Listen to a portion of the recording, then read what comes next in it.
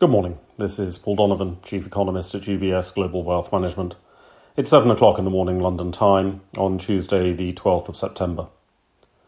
UK labour market data was not wildly interesting for July. The unemployment rate remained steady, and while bonus payments to the National Health Service and the Civil Service pushed up weekly average earnings, the underlying growth rate was steady.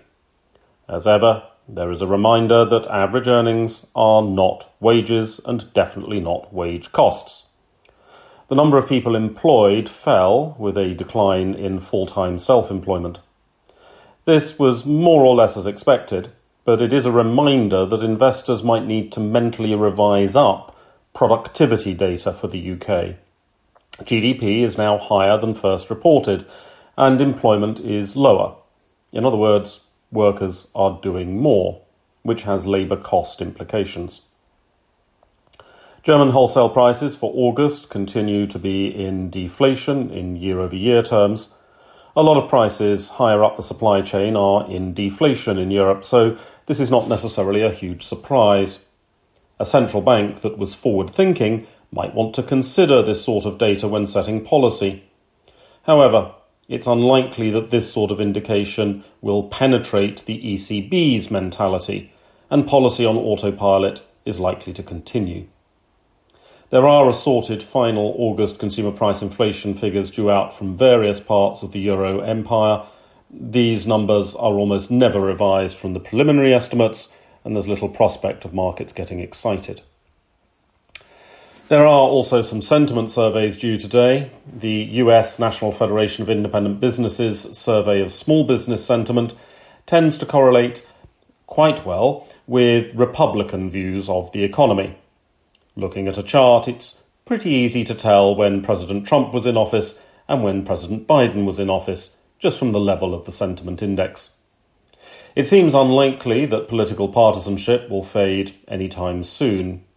From Germany, there's the ZEW Business Sentiment Survey, the redeeming feature of which is that it's a survey of economists, and the views of economists are always worthy of reverential attention, even in something so flawed as a sentiment survey.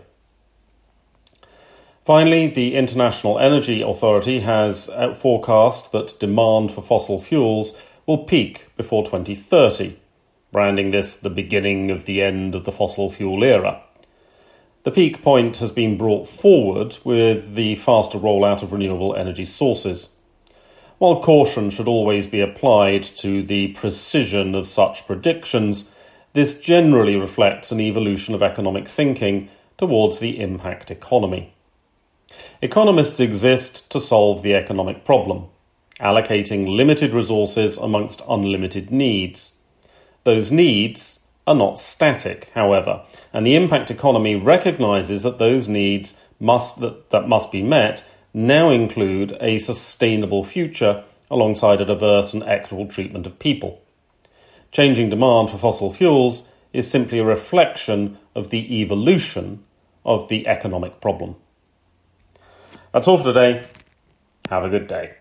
UBS Chief Investment Office's investment views are prepared and published by the global wealth management business of UBS AG or its affiliate, UBS. This material has no regard to the specific investment objectives, financial situation, or particular needs of any specific recipient and is published for informational purposes only. As a firm providing wealth management services to clients globally, UBS AG and its subsidiaries offer both investment advisory services and brokerage services. Investment advisory services and brokerage services are separate and distinct, differ in material ways, and are governed by different laws and separate arrangements. In the USA, UBS Financial Services Inc. is a subsidiary of UBS AG and a member of FINRA SIPC. For information, please visit our website at ubs.com/working with us. For a full legal disclaimer applicable to the independent investment views produced by UBS, please visit our website at ubs.com/CIO-disclaimer.